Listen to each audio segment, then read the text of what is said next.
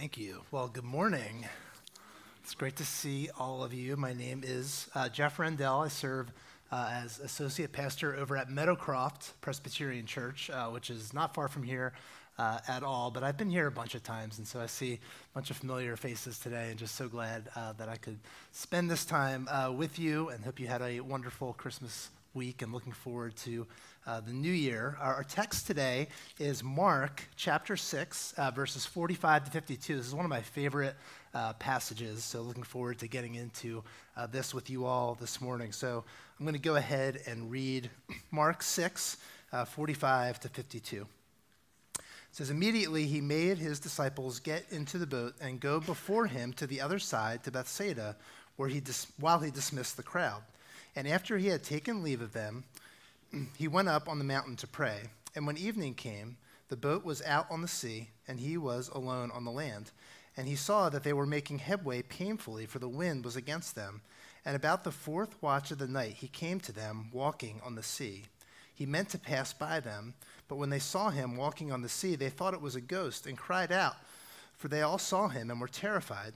But immediately he spoke to them and said, 'Take heart, it is I, do not be afraid.' And he got into the boat with them, and the wind ceased, and they were utterly astounded, for they did not understand about the loaves, but their hearts were hardened." This is the gospel of our Lord Jesus Christ. Let me just pray for us one more time. Lord, thank you so much for this time this morning. Thank you for this wonderful passage, and we are grateful to be together this morning to worship you and to hear from you in your word. Pray you would help me, help all of us. We pray that the Holy Spirit would move and work among us this morning as we hear your word preached. We pray all this in Jesus' name. Amen. So it was about 16 years ago. It was late at night. My wife, Catherine, and I were in bed, and we were drifting off to sleep. And our oldest daughter, Caroline, who's here today. Hi, Caroline. She was about 1 at the time, and she was safely in her crib where she was every night sleeping. And all of a sudden, we heard this noise, and I was like, what was that? And Catherine, like any mother of a toddler, just wanted to go to sleep and stay asleep. And she told me it was probably just something falling off a shelf, which, why would that happen? But it sounded a little bit louder than that to me. But of course, I didn't want to get up either, so I just continued to lay there. But the problem was that wasn't the last noise that I heard. I heard this like bump, bump, bump.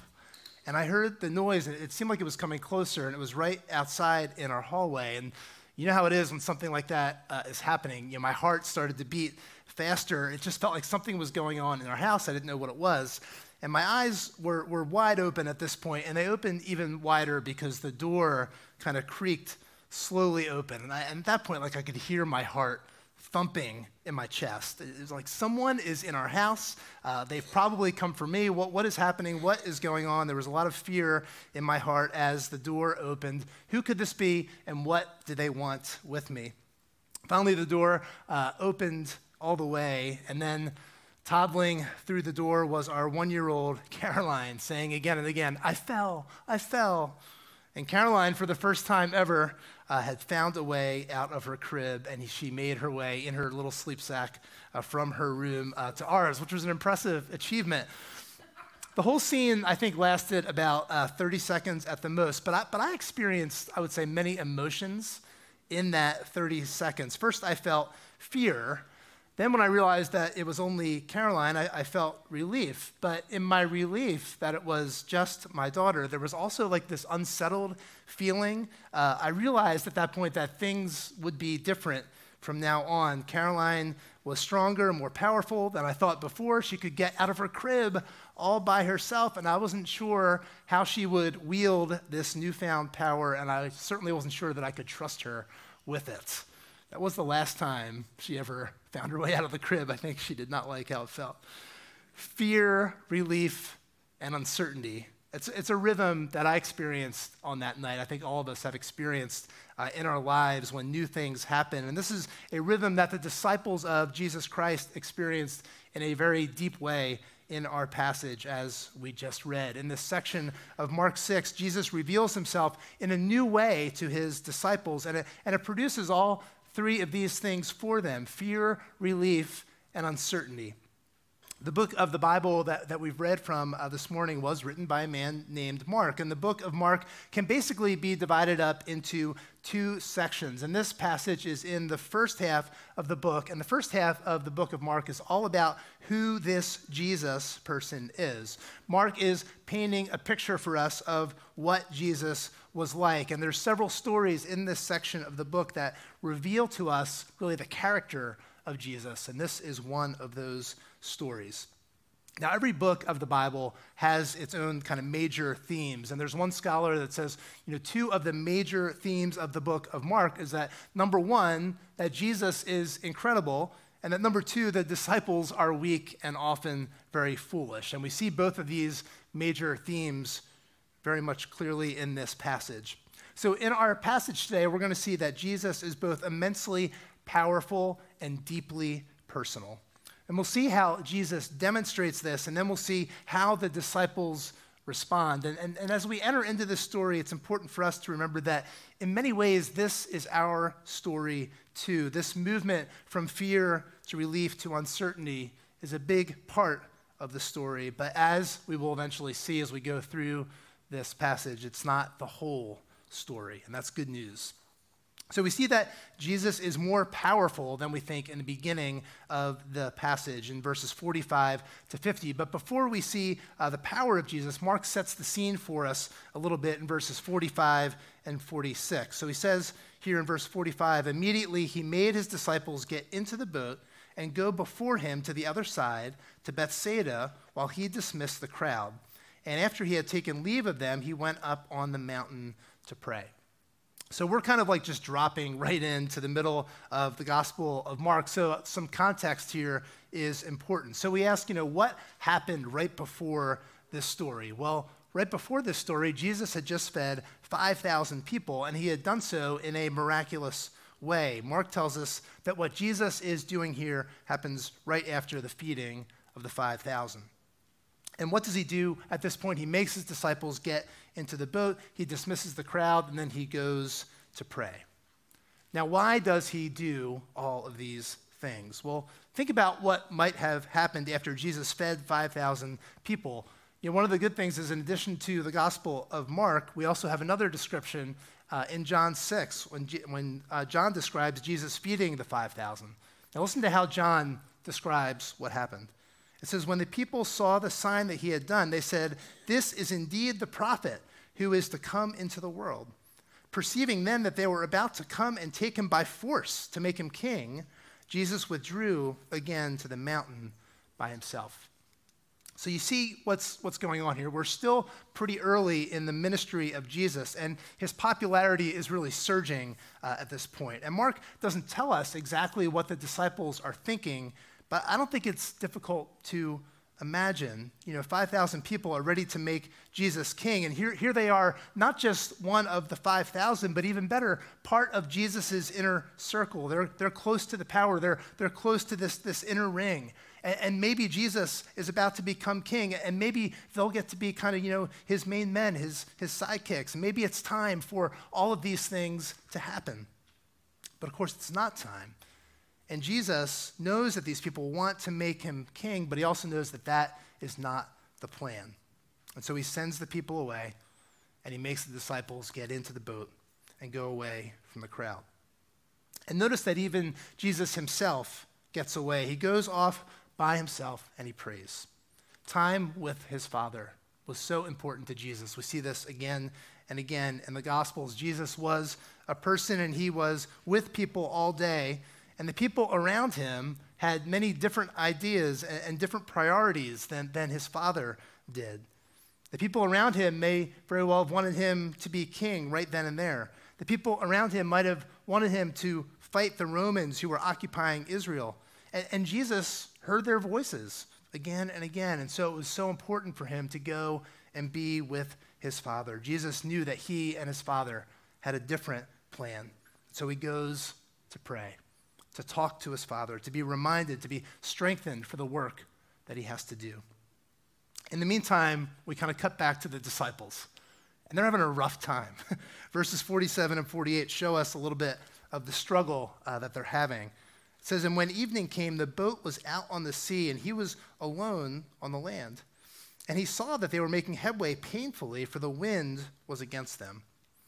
Okay, so here are the disciples. They're apart from Jesus, and we see that things are simply not going well. They're out on the sea. It's getting late, and the same guys that Jesus had just used to miraculously feed thousands of people, now they can't get the boat going because of a bad wind. So they've gone from the high of the amazing miracle to the low of being stuck and really helpless out on the sea.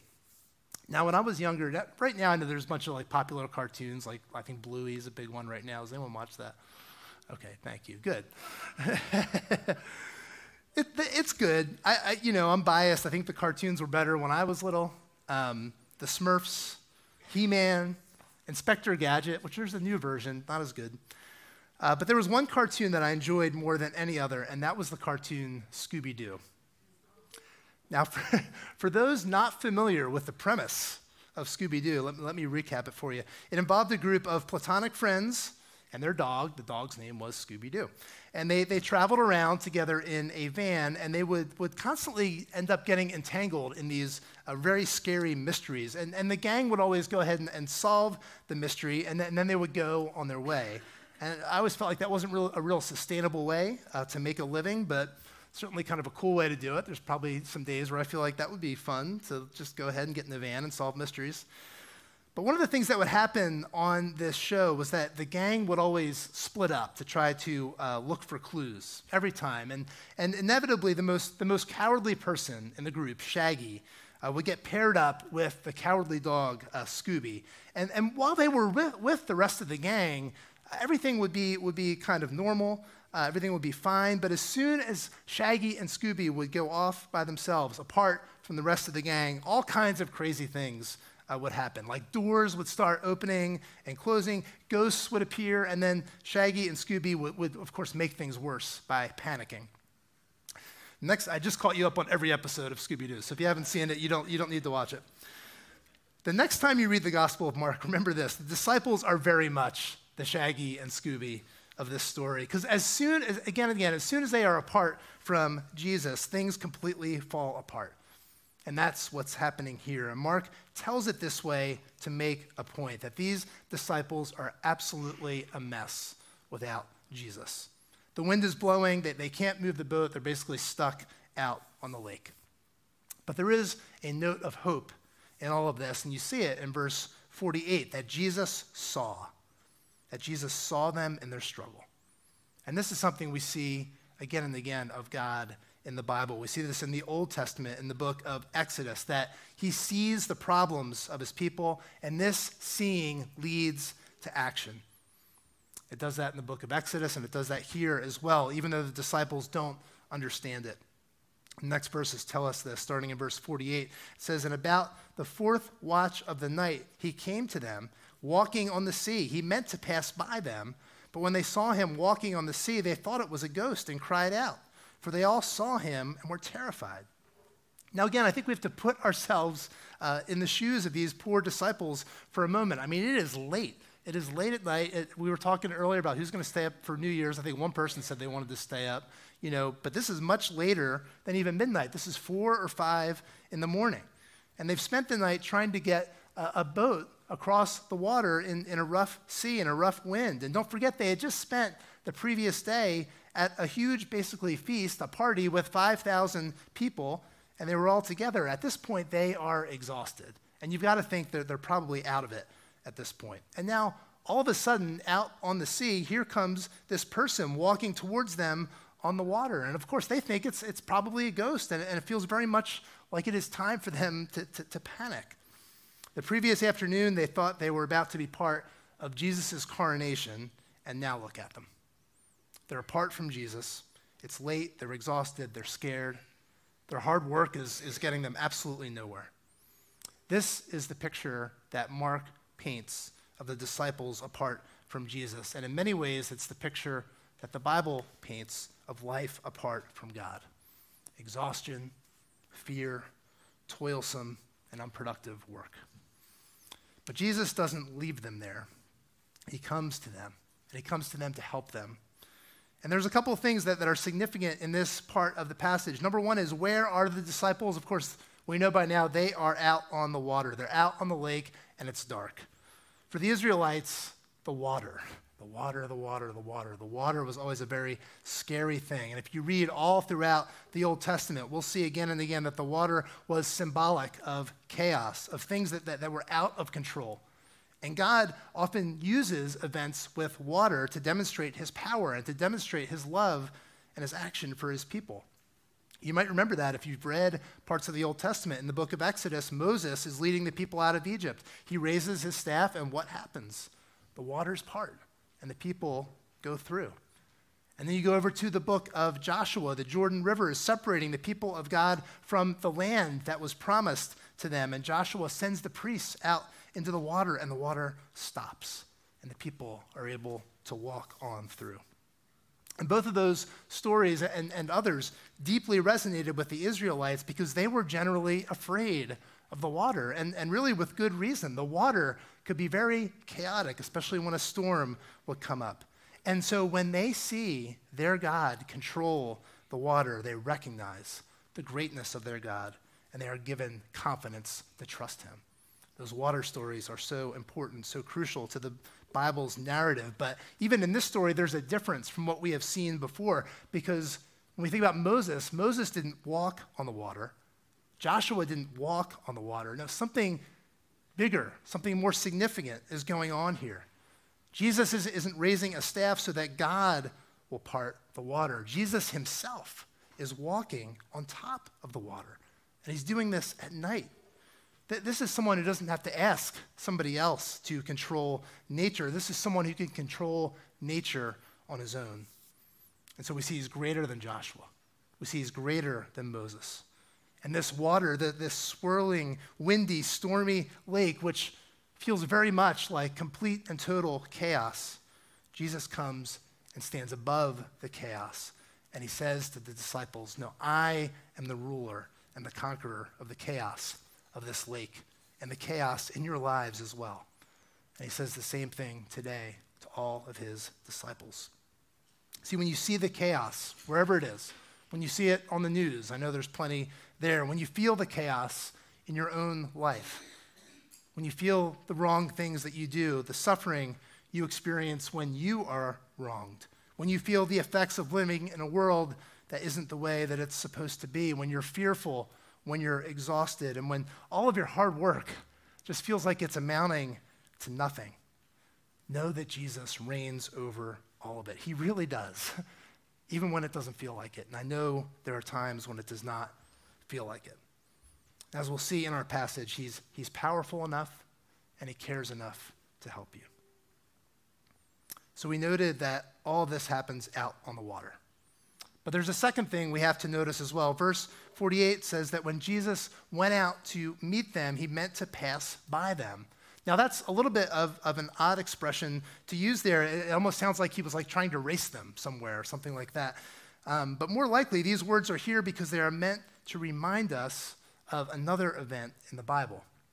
See, a long time before this, Moses, the same person we talked about earlier who led the Israelites out of Egypt, he was on a mountain and he was talking with God and he wanted to see God. He wanted God to reveal himself to him. And Moses said, God, please show me your glory. And God said, Moses, I can't do that for you. It's too much. You won't survive. But the Lord allowed Moses to go behind a rock, and the Lord would cover Moses with his hand, and as he passed by him, and then Moses would be able to see the back of the Lord, but not his face. And that phrase, passed by, is used in the book of Exodus, and it is used here by Mark. And it seems that Mark is using those words very intentionally to remind his hearers of those words in Exodus, and something he does elsewhere in his book as well. Just as the Lord passed by Moses a long time ago, so now Jesus is passing by his disciples. See, what Jesus is doing is showing them who he is. He's showing them in every way that he is God. And this introduces a tension because we see again and again that the disciples had a much more limited view of who Jesus was.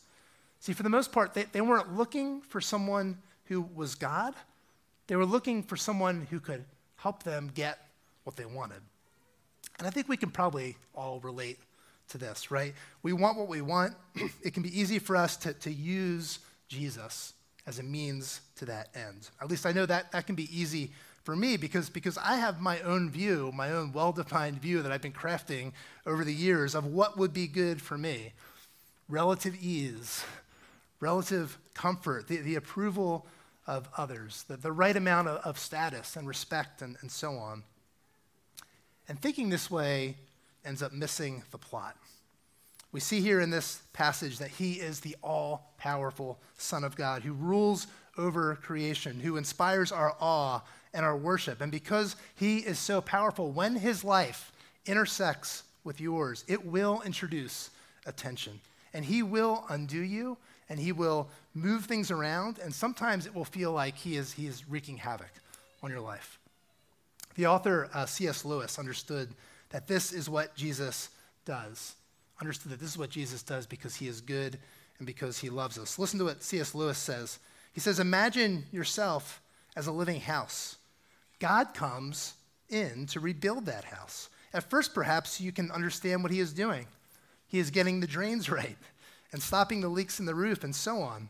You knew that those jobs needed doing, and so you are not surprised. But presently, he starts knocking the house about in a way that hurts abominably and does not seem to make any sense. What on earth is he up to? The explanation is that he is building quite a different house from the one that you thought of. Throwing out a new wing here, putting on an extra floor there, running up towers, making courtyards. You thought you were being made into a decent little cottage, but he is building a palace. He intends to come and live in it himself. It's a good thing for us to think about, both as individuals and for you all as a church. We have our ideas, we have our plans, we have our blueprints of what things should look like, and again, that's all well and good, as long as we remember that Jesus himself is the master builder and that he has a vision that is more comprehensive, better informed, and simply better than ours. And part of our Christian discipleship is seeing our imaginations restored and renewed and rebuilt so that we can begin to see the great thing that Jesus is doing in us and in his church. Of course, the disciples aren't there at this point. They don't quite get it yet. They thought he was a ghost. Here they are. They're tired. They're terrified. But Jesus isn't done revealing himself to his disciples yet, and he reveals himself some more in verses 50 and 51. It says, but immediately he spoke to them and said, take heart, it is I. Do not be afraid. And he got into the boat with them, and the wind ceased. And they were utterly astounded, for they did not understand about the loaves, but their hearts were hardened. Jesus has already revealed himself to them as the powerful and strong Son of God. Now he reveals himself in a new way. You know, as many of you probably did, we spent a good amount of time watching the Phillies in the playoffs this fall. And we would laugh sometimes at how the announcers would sometimes describe the players, especially the pitchers. They would always say things like, you know, he's really good. He has a lot of really good pitches, but, you know, a lot of times he just can't throw the ball over the plate. And when I would hear that, I would think that doesn't sound great because, you know, both of those things are actually important. I would think if you're a major league pitcher, both things should need to be true. At times they weren't for the Phillies, and that's why they didn't end up winning the World Series. The disciples knew that Jesus was powerful, but they also needed to know that he was good. And that's why the rhythm in this passage, I think, is so beautiful and so crucial to understanding who Jesus is. The awesome, powerful, terrifying Jesus comes up to his scared and cowering disciples and says, take heart, it is I. Do not be afraid. And while Jesus' words are good news, I think, you know, we actually need more than that, right? You know, sometimes we can probably all relate to this. We're facing something scary, and people tell us, hey, don't be afraid. And that's nice and all when people say that, but sometimes those words alone aren't that helpful. But see, Jesus doesn't just tell his disciples not to fear. He goes beyond words, right? Actually does something about it because the wind is stilled and the long, dark night of struggle is over. The awesome Jesus is also the tender and caring Jesus. His words and his actions here perfectly bring together both facets of who Jesus is: deeply powerful and deeply personal, deeply great and deeply good. See, if we lose either of those things, we've lost Jesus. But we can't lose either of those things because that's who he has always been, and that's who he always will be. However, we see in our passage that this amazing event doesn't make everything click for the disciples, and Mark tells us about it. He says they were utterly astounded. He says they didn't understand about the loaves, which is a reference to the previous story about Jesus feeding the 5,000. And they didn't understand what that feeding meant about Jesus. And then Mark finally says that their hearts were hardened. Now, that is a rough term for Mark to use. In fact, usually he uses that term to describe people who were opposed to Jesus. But here, Mark goes so far as to use that word about his disciples. But if you read all of Mark, you will notice that there are times when the disciples really seem to get it and really go along with Jesus. And then you will also see a lot more times when the disciples don't get it. And they seem to be more of like a hindrance to Jesus than anything else. Overall, Mark is saying that the disciples are not the heroes of this story, but Jesus is. The disciples are weak and foolish, but Jesus is not. And Jesus remains committed to them, even in this moment when their hearts are hard. I said earlier that the first half of the book of Mark is all about who this Jesus is. Well, the second half of the book of Mark is all about what Jesus came to do. And Jesus came to go to Jerusalem, where he wouldn't just tell people not to fear the chaos. No, he would step into the chaos of the most fearful situation in the history of the world, where he would be nailed to the cross, where he would take the punishment from God for us, for our hard hearts. And he not only endured that chaos, he overcame it by being resurrected 3 days later. And his resurrection, even more so than walking on the water, as impressive as that was one more way that Jesus began to push back the chaos when he came. And what that resurrection did, it did many things. One thing that happened was it formed a new community of people who were shaped by the resurrection of Jesus and the hope that went along with it. And as part of that community, there was another group of people that came along after the hard-hearted disciples that we read about in this passage. They're known today as martyrs, people who were persecuted, who were killed, often in terrible ways, because they believed in Jesus. And what's interesting is that records from the early church tell us that one of the passages that these heroes of the faith loved to go to was this passage from the Gospel of Mark. And you can kind of see why, right? I'm sure it was a great comfort to them that in the midst of the chaos of the persecution, of the chaos of their lives, to know that Jesus walked on the water, to know that he was in charge of everything. And I'm sure it was a great comfort to them to know that the same Jesus says to his disciples, "Take heart, it is I, do not be afraid." Now, you might hear about those heroes of the faith. It might encourage you. Or I realize it can also maybe make you feel a little bit ambivalent, because sometimes you might feel more like the hard-hearted disciple than the one who's ready right now to give away your life for what you believe in. But that's really kind of the point, isn't it? Jesus didn't reveal himself here to his disciples because they were like being awesome. He didn't comfort them because they handled themselves so well and they earned it. He revealed himself to and comforted some scared, tired, and hard-hearted people. And Jesus loved them enough to continue his good work, because he did. He softened their hearts, and they were over time made new, and they were made more and more the people that God made them to be. And we see this throughout the Gospels and throughout the book of Acts. And he will do this for you as you follow him. See, if you're not following Jesus, it's good for you to just consider that there's no one else like him.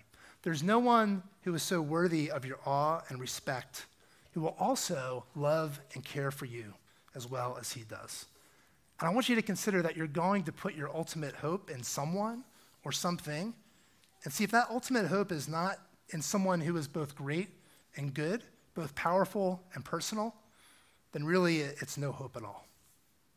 For those of us that are walking through this life, imperfectly following him, we really and truly are able to sing and believe the famous words of that hymn, Amazing Grace, that it was grace that taught our hearts to fear, and grace our fears relieved. And while we recognize that we can experience those first two steps that the disciples experienced, fear and relief, that next movement, that next step of uncertainty and doubt, if we're honest, we'll say that step is still very much with us at times. And that's why the final movement and the final chapter of the story that is unfolding is in many ways the most precious of all. Because there is a move still to come from the uncertainty and doubt that the disciples experienced and that we sometimes do as well, to the certainty and clarity that Jesus will give to us when he does what he promised to do, returning one day, not just to begin to push back the chaos, but to remove it once and for all, to relieve us from the ways that this life sometimes feels like rowing against the wind, how it saps us and wears us down. Hear me say this clearly. Whatever the chaos is in your life, broken relationships, fear and uncertainty, difficulties at home, difficulties at work, sometimes difficulties even in the church, regret over past sin, regret over missed opportunities, grief, mourning, sickness, the specter of death, whatever it is, Jesus sees it. And he came into this world once to begin to push back the chaos that those things represent. And he will return someday to remove it and to make things right. And what we get to do as the church is to wait for it and look for it and live in light of that day together. Let me pray for us. Father in heaven, we're so grateful for your goodness and kindness towards us. We're thankful that you are indeed an awesome God, all-powerful. And we thank you so much for the way that you tenderly and carefully deal with each one of us. Thank you for the ways you've shown us this in this passage, and thank you for the ways you show us this even in this life as we walk through this life. And Lord, we thank you that this life is indeed not all that there is, and we thank you that one day Jesus will indeed return to put an end to all the chaos that we see in our own lives and in the world around us. Lord, we look forward to that day. We long for that day. Lord, help us to be a people who are shaped by that hope, who look forward to that day together and live in light of it, Lord. We thank you so much for this time. We pray in the great and powerful and wonderful and good name of Jesus. Amen.